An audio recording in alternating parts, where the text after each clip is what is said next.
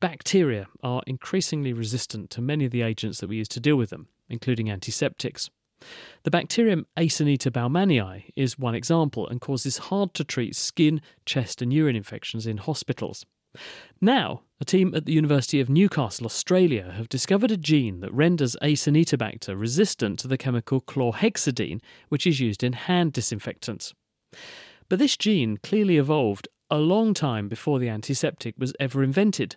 So what was it doing previously? As well as finding out, Adam Murphy heard how the discovery can help us to make much more environmentally friendly forms of plastic in future. We were interested in how these hospital pathogens, the one we work with quite a lot is called Acinetobacter baumannii, how they were able to tolerate those types of biocides and persist within hospitals so that they could infect new patients.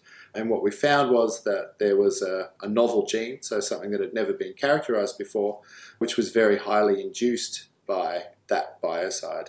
We took that gene and put it into a susceptible organism and showed that it was able to give that organism resistance to chlorhexidine, and other groups as well have deleted that gene now from Acinetobacter baumannii and shown that it is more susceptible to chlorhexidine.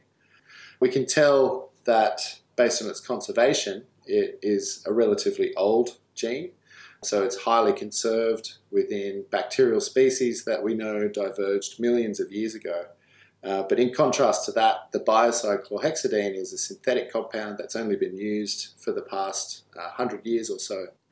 If it was conserved for a long time, that means it must be doing something else before it was doing this. So do you have any idea what it was for before? It looks like it transports a group of compounds called diamines.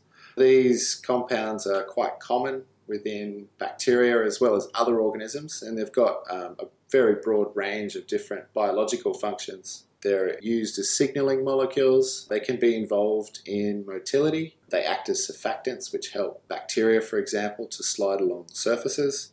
So there are reasons why bacteria produce these, and they're produced at quite high concentrations.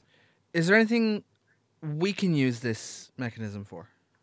Yeah, so one of the interesting things about diamines is that they are precursors for nylons.